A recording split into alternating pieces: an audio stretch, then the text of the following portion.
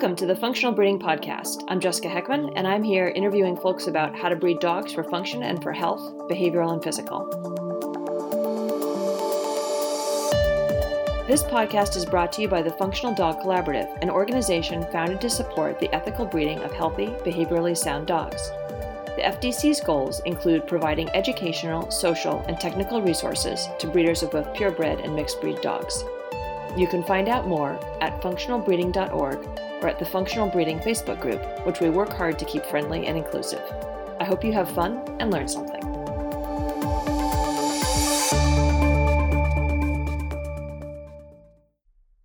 Hi friends, this episode, Khalsa is interviewing me, Jessica Hekman, DVM PhD. I'm a veterinarian turned behavioral geneticist turned teacher and founder of the Functional Dog Collaborative, or FDC. I graduated from Tufts Veterinary School in 2012 with a dual veterinarian master's degree. The master's was on stress and hospitalized dogs. I completed a veterinary shelter medicine specialty internship at Maddie's shelter medicine program at the University of Florida.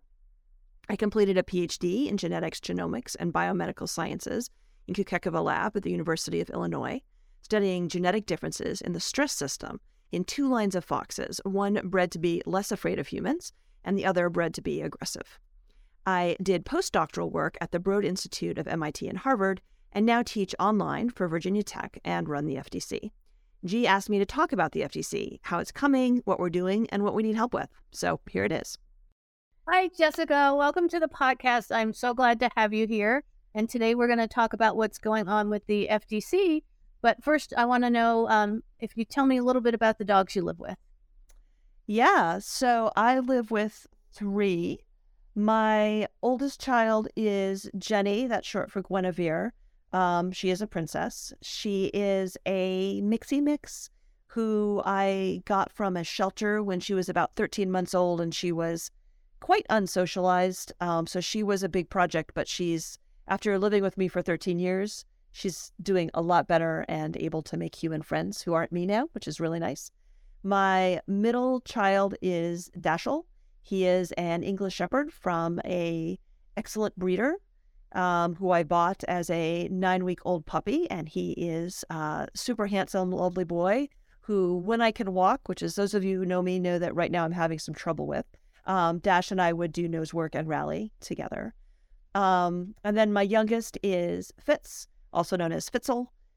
He is a border collie that I got as an almost 2-year-old from a New England shelter, and he was I was about to say a bit of a hot mess. I would say he was a massive hot mess when I got him, and we've had him for 3 years now, and he has been a huge project and is starting to get to a place where he is learning how to be a dog and operate like a dog in the dog world, and recently has been able to go to agility class with me, which has been fabulous. I don't know if we'll ever compete, but he loves going to class, so that is great. And that was a huge project even to get him there, and it was a massive success. So those are my kids.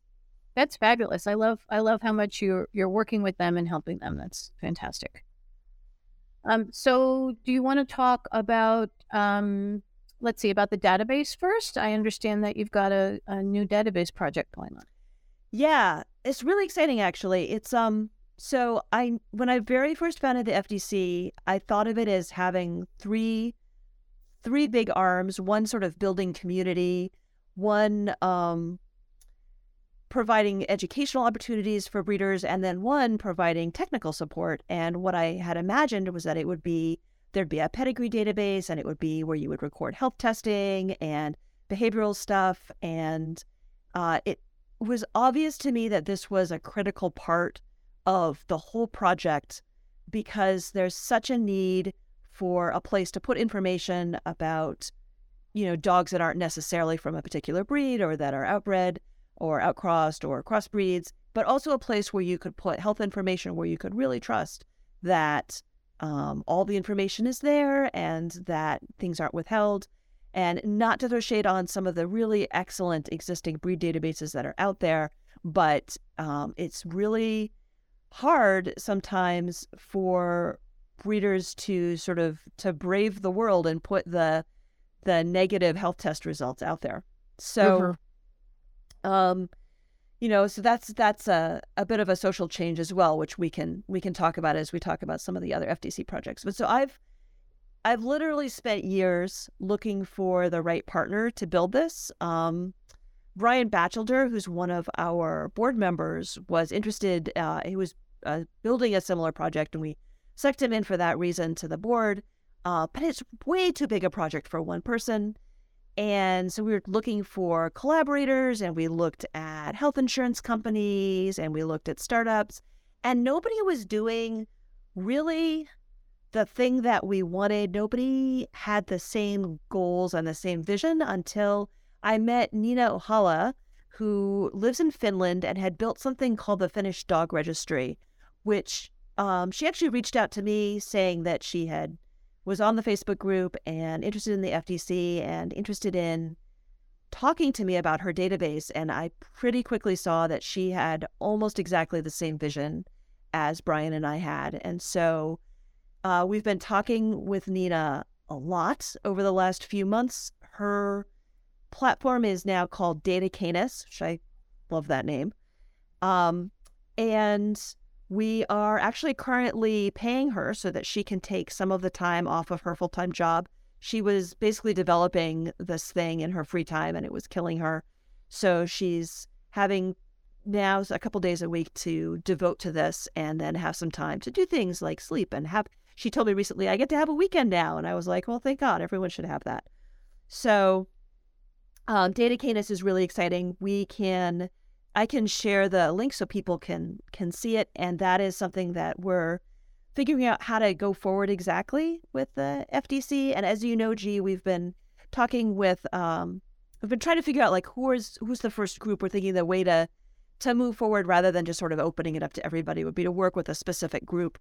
And so we are in talks right now. It's not clear which direction it's going to go, but I'm very hopeful with a large group. They have 40,000 dogs or so in their current database. They might be interested in switching over to this one. I think we have really similar goals, and they have complex data needs that I'd be really excited to be able to work towards trying to solve. So that has been a long road, and this week I'm feeling super hopeful about it.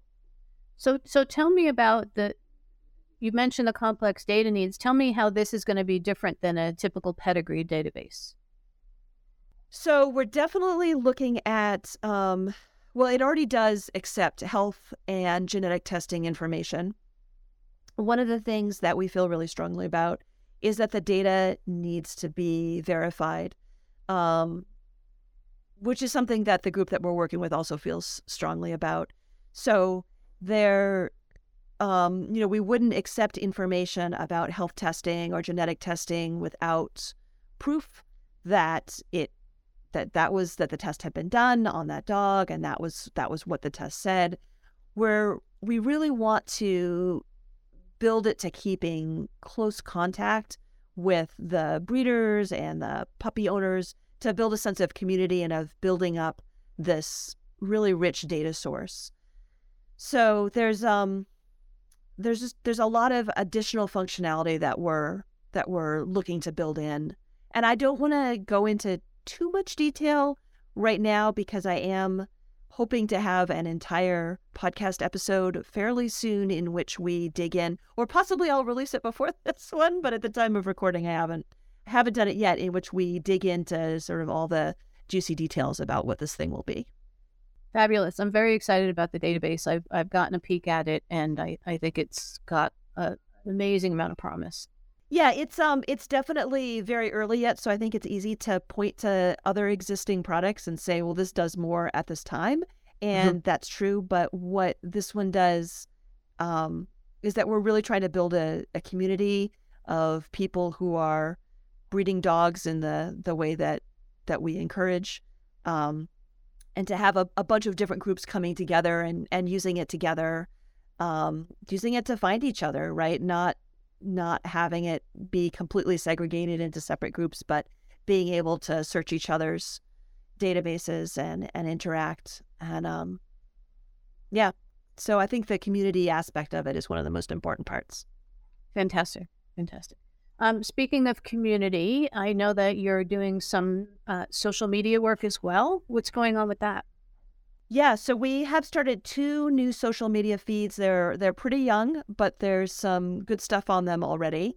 So the first one is Instagram, and we actually got a small grant to cover hiring a project manager to make that happen because my hands were completely full. I am using all my spoons, as they say. And then around the time, shortly into the Instagram account having started up, I was approached by a volunteer who is interested in running a TikTok account, and she has been so far taking clips from podcast episodes and turning them into TikTok reels, which is fabulous.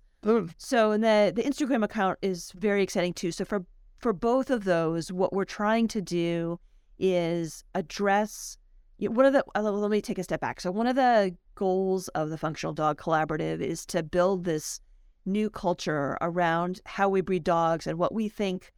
I hesitate even to use the words ethical or responsible because those words have become so tied into a particular form of dog breeding and sometimes I think we sort of need to look at it and be like, well, what do we actually mean by that? And do you actually know an ethical, responsible dog breeder when you see one? And recognizing that it's hard. It's not a black and white. Like not everyone fits into these categories as perfectly as we'd really like them to. Because as humans, we really want to put things into categories. So we're trying to have these social media feeds that are going to start talking about different ways of breeding dogs and normalizing some things like crossbreeding, like talking about breeding doodles and addressing the groups of people who feel that breeding doodles is inherently unethical or breeding any crossbred dog is inherently unethical, and talking about, it's not about the cross, it's about the thoughtfulness of the breeding and, do you do the health testing and are the parents in really good welfare in people's homes and are the puppies carefully socialized and carefully placed? And those are all the important things to look at and not, are they both registered of the same breed? Talking about outcrosses, and then also talking about the importance of breeders to the world. So the other group that we want to really engage with is the group of people who feel that adopt, don't shop is an ideology that means that breeders shouldn't be supported and shouldn't be respected. And we want to talk about the importance of producing healthy dogs who are behaviorally appropriate for their environments and how that is something that is very helpful in a very sort of proactive long-term way to keeping dogs out of shelters. We would love to see every dog in the world bred by somebody who is willing to take that dog back at any time for any reason, which is one of the hallmarks of a truly responsible breeder. And, I don't know what percentage of dogs come from an environment like that right now in the United States. I'm going to guess way fewer than 20%, if that. But no one knows because there aren't surveys out there asking these kinds of questions. But what if it were 80 or 90%? How many dogs would you see in shelters then? And the dogs that came into shelters, if they had been carefully bred and carefully socialized to be behaviorally appropriate as companions, would they be much easier for shelters to place? So sort of engaging with that group to say, working with breeders to help them produce dogs that make really good pets and really healthy pets is part of animal welfare and is helping address the problems with emptying out shelters and with getting dogs home. So all of that, those are all things that the 2 social media feeds are addressing. And again, they're new, so go follow them and put nice comments on them. Tell your friends to follow them. That's super helpful. Comments, if you want to help the FDC, I'm just going to kind of plug this right here. If you want to help the FDC, go to social media and comment and like and share because that really does help the accounts. It does. I haven't been really active about advertising those 2 accounts yet because I was waiting until they got on their feet and they had a couple of posts up. But I think the time is now and they have enough posts up and it's time to start telling people about them and getting more followers. So and the posts are good as well. They're high quality and they're good information. They are. The Instagram posts too. I'm so impressed with the team that has done such a great job of designing them and working through the content on them. It's a whole team, so it's not just one person doing it. We have this whole pipeline that we developed where some people are working, there's one person who worked on the templates and some people work on the general ideas and some people flesh those out into the actual content. And other people figure out, what time is the best to post for the best viewing and, what hashtags we should use. So there's a lot of people coming at it from a lot of different directions. And I know we're also going to talk about volunteering for the FDC later, but let me just say that there's definitely room for more help on that team. And so if you wanted to dive into something like that, definitely get in touch because there's definitely room for more people. Awesome. And then also on the subject of community, there's going to be an in-person event. Is that correct? Yeah, you say it so confidently.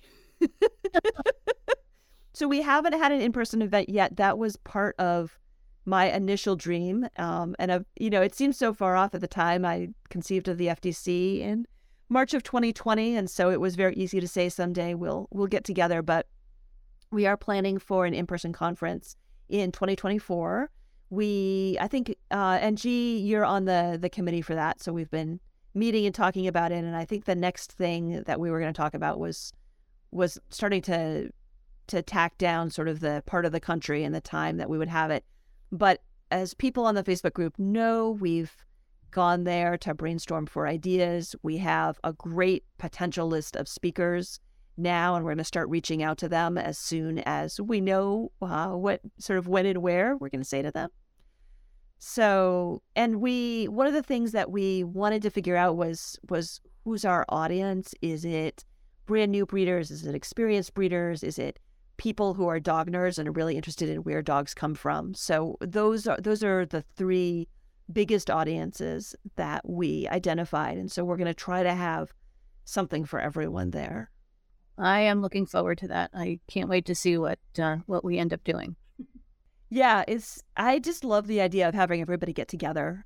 We also really want to have a component of people trying to figure out the way forward with, what are some problems that we're seeing in the community? What are some solutions that we can come up with? So I personally am pushing a lot for having panels and having a lot of Q&A and a lot of chances for people to come together and talk and make plans and strategize and not just sitting there being lectured at, although also having some good evidence-based content and experience-based content.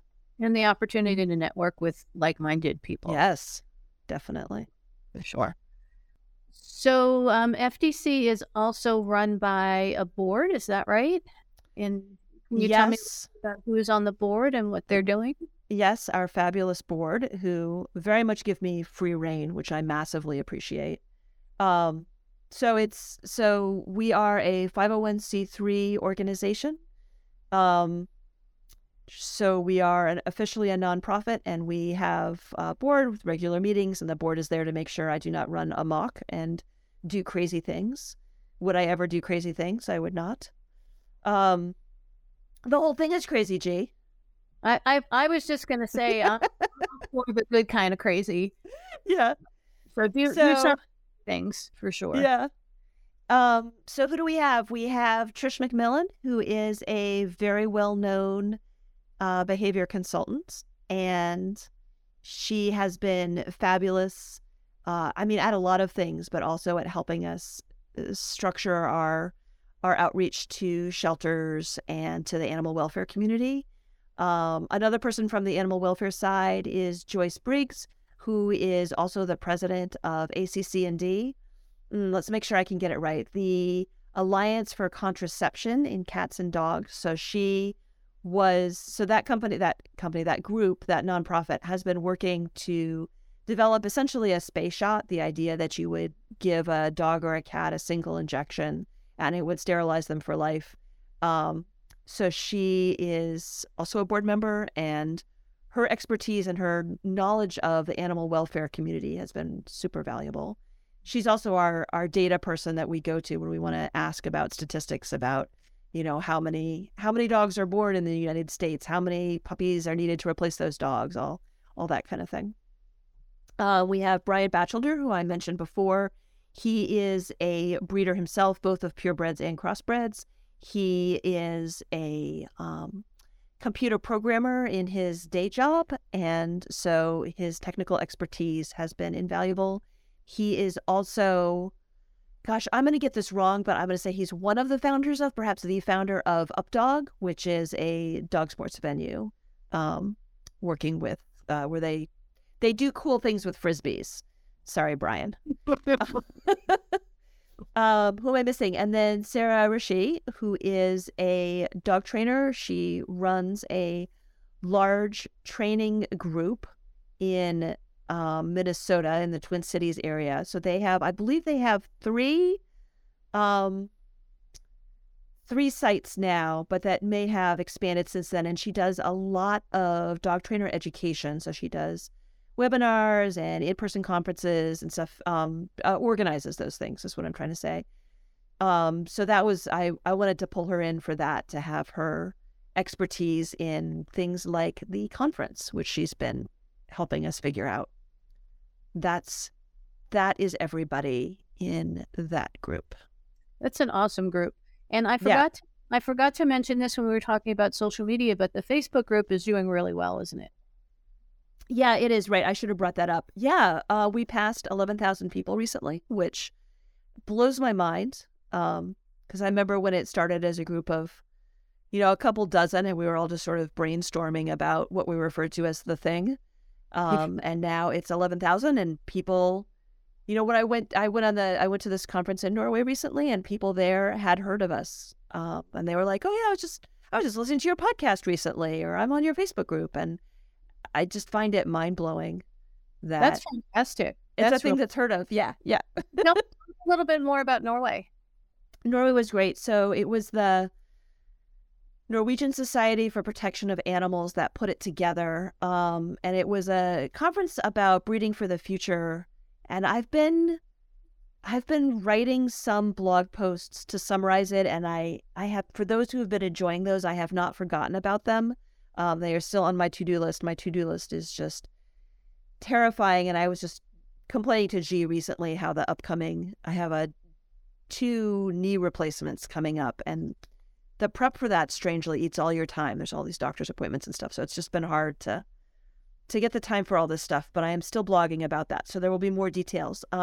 It was very animal welfare based. So I hadn't realized when I planned to go over that I was pretty much the main representative speaking from the breeder's perspective there. Ironic, as I am not actually a breeder. But I felt that it was important for FTC to be there, bringing the message of, let's not tell breeders what not to do.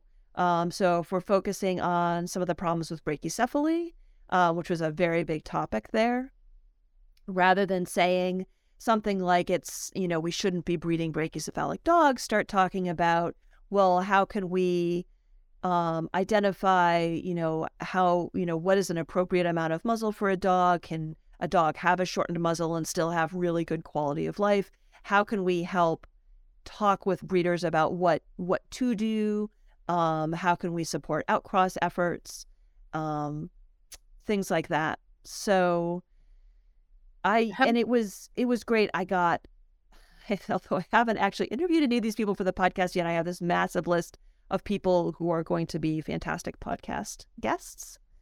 And I've been blogging about it and made a bunch of new contacts with academics and people in animal welfare. And it was good all around. It was good. And where can people find your blog? If you go to functionalbreeding.org, that is where it is. The blog posts are showing up on the front page right now, and it's going to be the easiest way for you to find it. And you also have article summaries up there? Yeah, so, and I'm actually just recently had someone give a new design for the website front page, which I think is going to help people find things a lot better. And I don't know if that its design is ready. I have handed it off to our website volunteer to implement, but as people are volunteers, I never know exactly how long it's going to take them to find the time to do things. So I don't know if I'm talking about the old or the new website. What will it be when this actually goes live? Who knows? So I'll talk about the old one because that's what's up there right now. Yeah, so there's a bunch of stuff on the website. And if you scroll down a bit, there's all the sort of recent posts are in a jumble at the bottom. So there's the posts that I've been doing about the conference.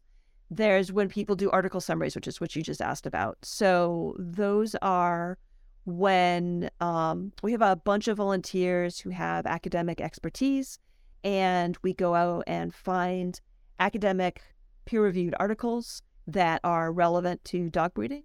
Some of them are, more practical. Some of them are more theoretical, and the volunteer will read them. We have a template for them to use to summarize. So they put it into lay language, and then they also have sort of 1 or 2 sentence summary at the bottom saying this is what you should be taking away from this article. So just as an attempt to give people better access to that kind of information, because reading those articles can be quite challenging for people without an academic background. So those are up there as well. If you go under the education link, it'll go to like the library or the article library, and that would give you the full list. We also have position statements, so those are in there too, talking about things like our, support for outcrossing and sort of when that's appropriate, support for sort of how we approach the idea of when it is appropriate to have dogs in kennels and not. And so our idea that breeding dogs really should be, for the most part, dogs in the home, and that kennels are tools that can be used appropriately, but that the dog needs to have a large proportion of its day out of the kennel and really should be a dog in the home if it's, for companion dogs particularly. And other position statements like that. I think we have 5 or 6 position statements at this point. You and I were just talking about writing a new one on bullying, which I think is a great idea. And then you have the breeder curriculum up there as well. That's not that important though, is it, Chi? It is if you're a breeder. So we had, again, the breeder curriculum and having breeder education was one of the main things that I really wanted to have.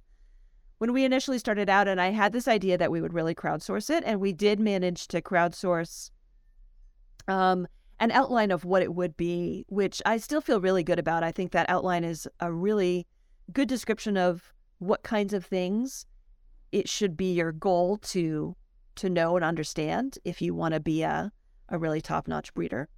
But finding people so then my idea was people would go find resources. I would have volunteers to go find resources for each of those topics. And if there weren't resources online to write a resource, and that had been progressing sort of slowly. And then at some point I realized that Midwifery, which is an educational platform run by G, has a large percentage of the information that we want to provide. And so G was happy to have Midwifery become our core curriculum. So our list now points out in a lot of places to Midwifery. And I know, G, you were saying that you were hoping to fill in some of the other stuff too that we had suggested. I remember when I saw your curriculum list up there, I thought that it was wonderfully comprehensive and really well thought out, and that I couldn't possibly have filled in all of the information on there, but there are some definite things where I can help. So I'm going to try to do that. And you're going to be putting some courses up as well, aren't you? I am. That will help fill it in. Yeah, I'm really excited about being able to put some of my courses up through Midwifery. I think that's going to be a great way to get them out there to this community because they're not always available otherwise. And we're also talking about bringing in some other speakers to cover some of the material that you and I don't know about. And that will help support the FDC as well. Yes, it will. Because it is a volunteer nonprofit. So that's good for people to know. And then in addition to all of that, in terms of content, you're also working on a book project? You say that as though you hadn't heard about it. G and I are working on a book project together. I came up with the harebrained idea, and Jessica, of course, went along with it, which is absolutely fabulous. And we've been having a great time brainstorming and coming up with ideas about it. I mean, from my perspective, I had this book in me that I had been wanting to write for a couple of years, and it was laughable to think about me having the time to do it. So I didn't even intend to start. It's like, there's no way I'm going to find the time to sit down and do this. And so then G said, do you want to write a book together? And I was like, well, yeah, but I don't have time. And she was like, well, I'll project manage you. And, we can do most of it on phone calls and stuff. And I was like, done. That sounds ideal. Yeah. And the point is to help change the narrative about dog breeding, and to talk about problems and solutions. And like you mentioned earlier, not what not to do, but things that people can do. And it's not just dog breeders, but the general public. Yeah, that's right. On our last call, we were really hardcore brainstorming about things that people could do. And, depending on what part of dogdom you're in, what are things that you could do. Starting as simply as just on social media, standing up and being there when you see someone else being bullied, just standing up and saying like, hey, that's not okay. Or, hey, they're not doing that bad a job, actually. Or even just, I think a lot of people that I don't want to get on this as a main topic, but a lot of people on social media that bully don't really see themselves as bullying. So even pointing that out, I think might be helpful. Yeah. So to totally change topics, but I don't want to forget this, there's the Co-Pilot Breeding Cooperative as well. That's yes.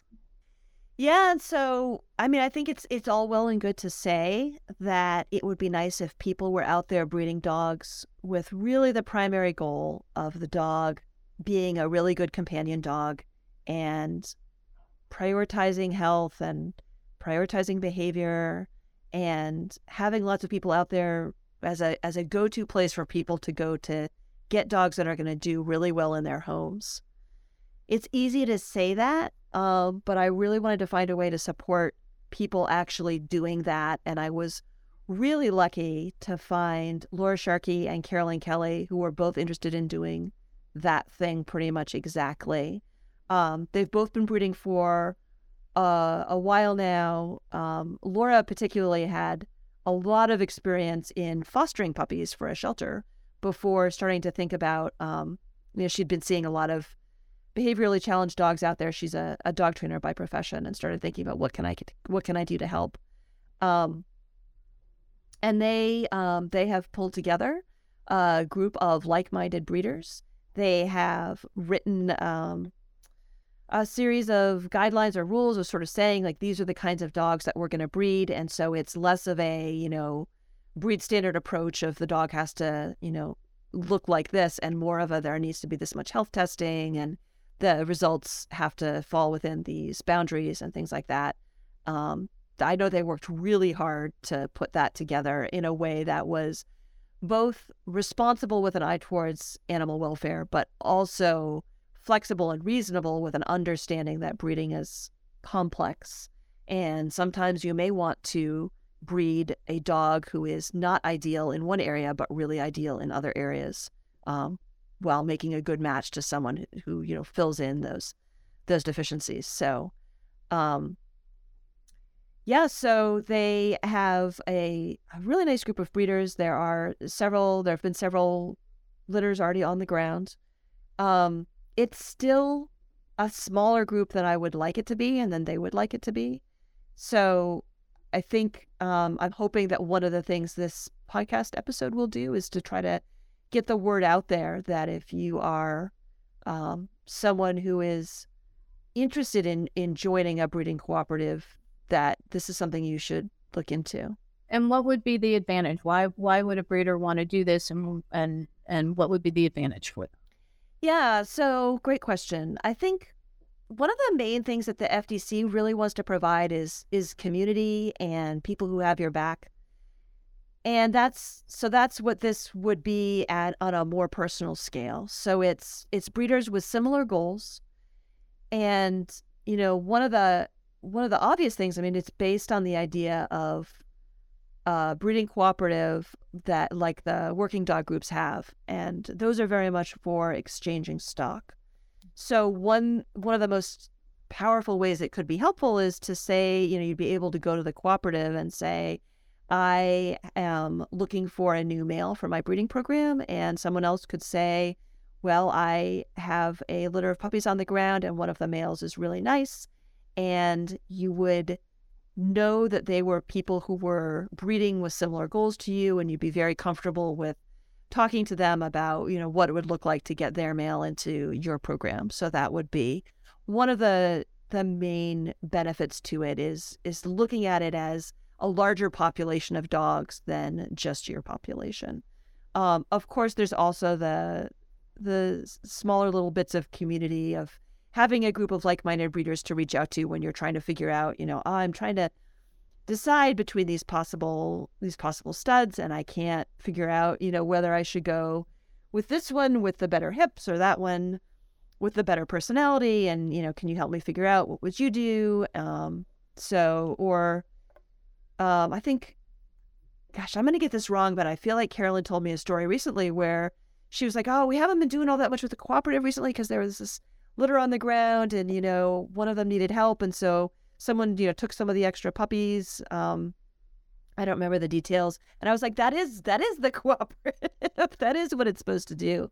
Having people right there to help you. That's huge because as breeders, we're so isolated sometimes, and just generally deal with being stigmatized by other people and being afraid to talk in certain circles. So I think it's just fabulous to have access to a safe and knowledgeable community like that. Yeah. So yeah, and so to be clear, it is most of the breeders in there are breeding mixed breed dogs, I think, but there's purebreds are welcome as well. And there's multi-gen mixes, there's F1 mixes. And how would somebody get some more information? Yeah, so there's a link on functionalbreeding.org. So, and I will put the direct link in the show notes. But just for me to say it now, you would go to functionalbreeding.org, go to the menu, and choose the breeding cooperative section of the menu, and it would have a link to the co-pilot breeding cooperative there. But I will put the direct link in the show notes if that's easier for people.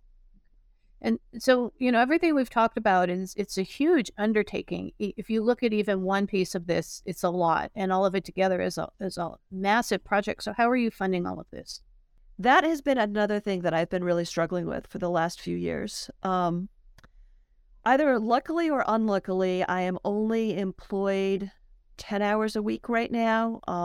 So the rest of my time, I'm able to mostly spend the rest of my time on the FTC. Sometimes some other hours I also spend on sort of alternative money-making schemes to make sure that I can pay my mortgage. But I'm putting a lot of hours on the FTC, and we have a lot of fabulous volunteers, pretty much all of them unpaid. As I said, we had one small grant to pay one person. We are paying Nina to do some programming, and we had enough money to do that just for a couple of months, not for as long as I would like. And that is very much based on the kindness of previous donors. So if you have given to us before, you should recognize that it's because of you and others like you that are the reason I was able to say, Nina, I can see that you're killing yourself and that this project is not going to get done in the time that we need it to get done. So I need you. I did have the resources to help her out. We agreed on a 3-month contract, at which point I am really hopeful that we'll be able to raise more money to keep going with that. But it's been hard. I started out really looking for a major donor and reaching out to a lot of animal welfare organizations, because I very much see the Functional Dog Collaborative as an animal welfare organization. Our essential goal is to improve welfare for dogs. And because of my particular perspective, as someone who learned about genetics and learned the genetics of behavior and learned about the importance of genetics, but also the importance of very early life to how those genetics cause the personality to form, I came away from that perspective saying, if I want to help dog welfare, there really needs to be a group that's doing it, working with breeders and with dogs at the moment, before they are conceived and right after they hit the ground.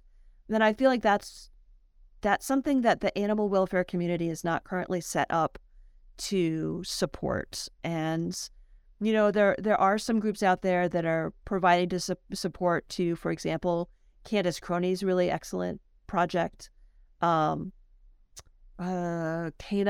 Care Certified. I'm not remembering the exact title of that one, but it's a really good project. But that's for large scale breeders, right? Yes, but that's for large scale breeders. So looking at the smaller scale breeders, I think, and I've been told by a number of the animal welfare groups that I've reached out to that they're uncomfortable working with us because we support breeders specifically. And animal welfare has traditionally, at least in this country, very much been about supporting shelters and seeing that supporting shelters is antithetical to supporting breeders. And I don't agree with that. I think both are important. You should do both.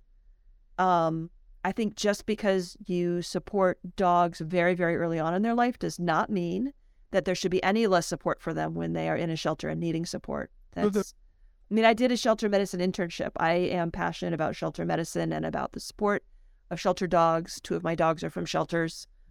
I am not in any way saying we should do less of that, but I do believe that if we do more of helping dogs very, very early on, really proactively, preventatively, that can do a lot to help shelter dogs as well. And I said some of this to you earlier, right? But that has made it challenging to find the kind of funding that I've been looking for. And so right now, what I'm hoping to do is to just sort of make it happen in a more grassroots kind of way. So, though one of my big hopes, obviously, is that we're going to find groups who are interested in working with data canis and that they'll come in through FDC. So FDC is going to be the North American liaison for data canis. Groups would work directly with us, and then we would be the ones who would work with data canis. I would love to start bringing groups together and to provide them with benefits for which they would pay, and that's how things should work, right? But as we are moving towards that, we're not yet sustainable in that way. And I would love to see us become a place that people who donate to animal welfare think of as a place where their donations should go, in addition to the more traditional animal welfare donation sources. Because we definitely need your help. Right. And animal welfare and shelters are well represented on your board as well. So they are for sure. Yeah. As I mentioned, 2 of our board members very much hail from that part of dogdom. All of our board members are very sympathetic with the animal welfare part of dogdom. So to accomplish all of this, what kind of infrastructure do you need to have in place? Right. So we're looking at really wanting things to be large scale. So, I would like data canis data canis, again, not exactly part of FDC, but closely allied with FDC. I would like to see that as a flourishing company that has tens or hundreds of thousands of dogs entered into the database that is serving different registries. I would like to see a variety of breeding cooperatives, larger and smaller scale, scattered around the world, providing, local and hands-on support to breeders, building that community to help breeders come together. And I think that is going to take, ideally, that would take having paid staff to help provide the support, the paperwork, as you say, the infrastructure to make all of that happen. I would love to see us having a big conference every year, possibly smaller get-togethers more often. Conferences are not money makers. I will be looking for sponsors for sure to help that happen so that we can keep the cost as low as possible for attendees, but that's not a moneymaker. It's a education disseminator and a community builder. I would love to have a paid staff keeping the social media feeds going. I think the social media feeds are going to be so important in helping to push out new ideas about breeding dogs and normalizing some of the concepts that are not normalized right now, but really should be. And having a paid staff to do that so that I can trust that I can walk away and have knee surgeries and not worry about keeping an eye on things. Again, these volunteers are fantastic, but they are not paid to do this, and they have full-time jobs and other commitments. And, I can't just hand something off to a volunteer in the same way that I can hand something off to someone who's paid. God, I'd love to have a paid staff, honestly, to moderate the Facebook community. That is a big job. Our moderators work hard, and I would love to be able to compensate them and to additionally pull in, you can hire people to professionally moderate, and I'd love to do more of that and just have more of a moderator presence, making sure that things don't slip through or that reported comments aren't left undealt with for a day or two while the volunteers all have their lives going on. So, what have I missed, G? Boy, did we talk about issues that you've had finding funding, or have you had a good results looking for funding? Yeah, so I have felt that finding funding from a large funder is, I'm still pursuing it for sure, but it's not something that that is my big hope at the time. I'm very much hoping that I can sort of grassroots ask for individuals to help.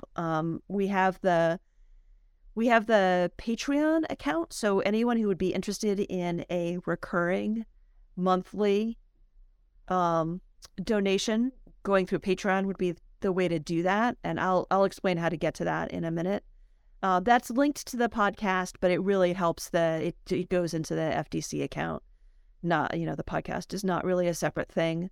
And the people who are doing that currently, they're keeping the podcast going. Like, they're paying for the podcast. The podcast it's not any longer the most expensive thing that we do, but it does have its monthly costs, and the current Patreon subscribers are managing that. And that's also a great way to engage with the podcast, to have, additional questions.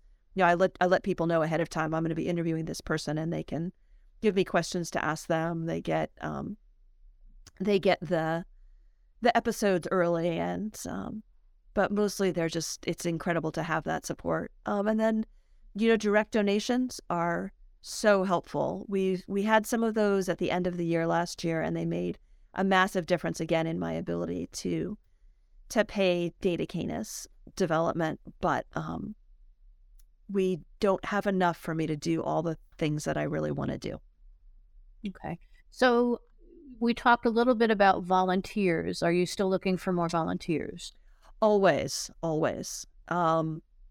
Yeah, we can also put the link up to the volunteer application form. I think all of these are linked so if you go to functionalbreeding.org, and then in the menu, there's the support link, and that'll take you to a page where you could find all of this stuff. But yes, we always want volunteers. I'll put a link to the volunteer application in the show notes as well.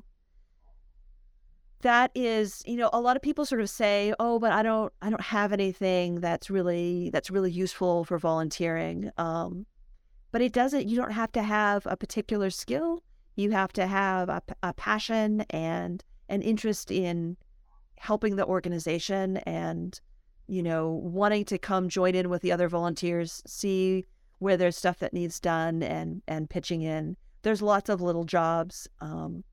And basically anyone that I bring in, I have a conversation with first to sort of say, like, what are you interested in? What are you good at? And I try to guide you to what the jobs are. And I try to always put someone into the volunteer group with a job plan for them.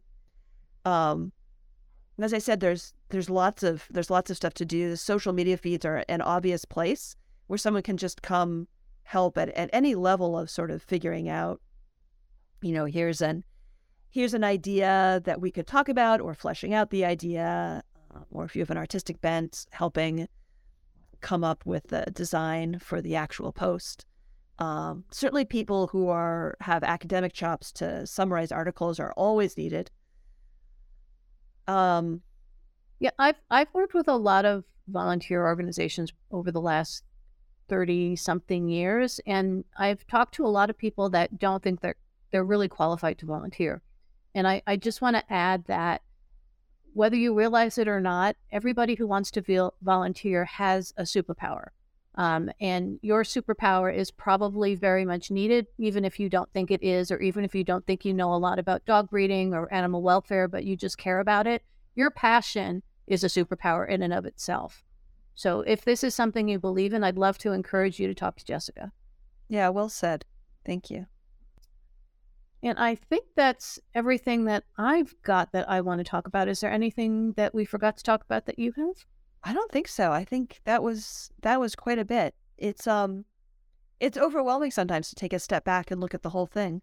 But look at how much the FDC has done already in just a couple of months. Yeah, I remember. So it went from a small Facebook group, and I still remember it was a couple of years ago, but I still remember the first time that someone said to me, like, "Oh yeah, I got much better breeding dogs for this litter because of your Facebook group, and otherwise I just had so much trouble finding good breeding prospects, but now I have plenty of people to talk to, and I just have so much more of a community to source from." And that was one of the best pieces of feedback. This was one of the best payments I've ever gotten. It was amazing to hear that. Fantastic. And I think that's a great place to end this on. So I'd love to thank you for joining me on the podcast today. It was really fun and very informative. Thanks for having me, G. Okay. Have a great one. You too. Bye. So I had some Patreon questions for this episode. Normally the questions would be for the person who was being interviewed, but I was the one being interviewed for this episode. So we had several questions. Two people each had multiple questions. So here we go. First was Nissa. Her first question was, how does the Functional Dog Collaborative, or FDC, now compare to what you expected when you started? So yeah, it started in March 2020 as a Facebook group. And at the time, I was hoping it would be a good place for breeders who are doing some sort of out-of-the-box stuff to connect and provide each other with support. I'd been seeing a bunch of different groups that I thought were doing some really interesting stuff, and they didn't seem to be finding each other. And so I was hoping it would be a place for people to find each other. So it was very breeder-centric, and I was really surprised, then as now, what percentage of the people on the group, and I have fewer statistics about people who listen to the podcast, but I imagine it's the same, how few of them are actually breeding dogs. A lot of them want to, or sort of thinking about doing it at some point, but I think a lot are just really interested in dog breeding, and that was a surprise to me. Nissa's next question, if you could wave a magic wand and make one myth about dog breeding true, what would it be? So I honestly wish that it were possible to breed out highly prevalent diseases without outcrossing. So, I mean, I'm talking about diseases where more than half of the breed dies of that particular disease. So you could think of multiple breeds and diseases like heart disease and specific cancers. So I actually totally get why people are resistant to outcrossing, breeding away from type, even temporarily. It's hard to swallow when you've been working on type for so long. I just honestly don't think there's another way in these breeds in which the diseases are so prevalent. And I wish they were. It would be easier on everyone, and it would definitely be easier on the dogs in question. Nissa then asks, are there any topics that you want to cover on the podcast, but you're having trouble finding the right guest or research for? Brachycephaly, I have some ideas. I sort of want to do this series on it. We've already had a really great interview about it with Dr. Allison Skipper. What I would really love to find is a breeder who's working with a flat-faced breed, is concerned about their welfare and open to outcrossing as a way to manage it, and who's interested in talking about their experiences, either if they've done some outcrosses, what they found, or if they've wanted to do outcrosses but have found it difficult to manage that, just what those experiences have been. And I haven't found anyone who's comfortable going public and talking about those experiences, which I 100% don't blame them for, but it is an important viewpoint that I would love to cover.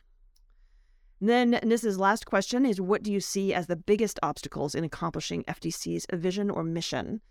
And honestly, I think it's clear that there are a lot of people who are out there who are on board with our vision, and what we need is more resources for us to start organizing and growing in a real way, and vastly increase the services that we offer. And to do that, we need people actually working full-time for salaries. So I'm working on that, but it's slow going. We're sort of not your standard startup nonprofit, and that makes it hard to find the exact path.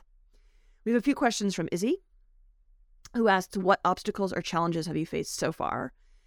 Having enough hands to get everything done. I'm an idea generator. I'm constantly spewing ideas, and then it's very hard for me to let them go and say, I don't have the resources for this. I have some awesome volunteers. FTC has some awesome volunteers, but they have their lives, right? That is the essence of being a volunteer, is that people are doing it in their free time, and it's not the highest priority for them, nor should it be. So, and sometimes the amount of stuff that's on my plate is really overwhelming, and it's just hard to find someone that I can hand it off to who's able to manage it, or it's hard to take a step back and prioritize and get some stuff done that, is maybe not the most exciting thing, like downloading and checking the most recent recording of the podcast, making sure there aren't problems, uploading it, that kind of stuff is sometimes hard for me to find time for. Izzy then asked, how did you overcome these obstacles or challenges? And at first I thought, well, I don't think I have overcome them. But then I realized that actually FTC has some awesome collaborations with people who are equally passionate about some things that I thought I was going to have to do myself. And so the first one would be, I thought I was going to have to find volunteers to build this whole complex breeder curriculum. And I found Khalsa and midwifery, which just we collaborated and said, this will be FTC's core curriculum. And all of a sudden there's all this excellent content just there. So that was a fantastic, huge leg up, and we're working together to add more to it. I don't feel comfortable talking in too much detail about the most recent collaboration yet, but it's one that I'm super excited about. I've been looking for a long time for the right data platform, and I have found it. And so we're working on that, as some of you know, and it's not something that we're really going public with quite yet, but very, very soon. And so that, again, it's fantastic to find someone else who was working on that and super passionate about it. And then finally, Izzy asks, is there anything that you would change about the FTC's current trajectory? And if so, how do you hope to change it? And that's just, again, I would love to be doing this as my full-time job and have things go faster and get more done. It's very typical Jessica, go, go, go. And I had been hoping that I would find a foundation who would be interested in giving us a donation to get us off the ground. Have done a bunch of work on that. I will tell you guys that asking for money is not my strong suit. I hate doing it. I'm not good at it. But talking of finding the time to do things, it always gets pushed down to the bottom of the to-do list because I dislike it. But it's important. Had trouble because we don't sort of fit into the typical niches, and I was having trouble finding a group that was interested in supporting us. And so I'm sort of now looking at this more slow and steady approach of how can we start building up services that are things that are worthwhile that people would pay for, such that we can start building sustainability, having some income so that, eventually maybe I could do this full time and maybe there could be staff. And so sort of taking small steps in that direction. All right. Great questions, you two. Thank you so much. Hey, friends. Some of you have asked how to support the podcast, so we've set up a Patreon page for it. For a small monthly pledge, you help us pay for producing this podcast, and in exchange, you get a chance to suggest questions for podcast guests, and you get early access to podcast episodes. To find out more, go to patreon.com/functionalbreeding. You could also help promote the podcast through subscribing to it through the podcast app of your choice and by leaving favorable reviews. If you're interested in supporting the Functional Dog Collaborative more generally, or finding ways to get involved, go to the functionalbreeding.org website and click the support link. Thanks to everyone who has helped out. We could not do this without you.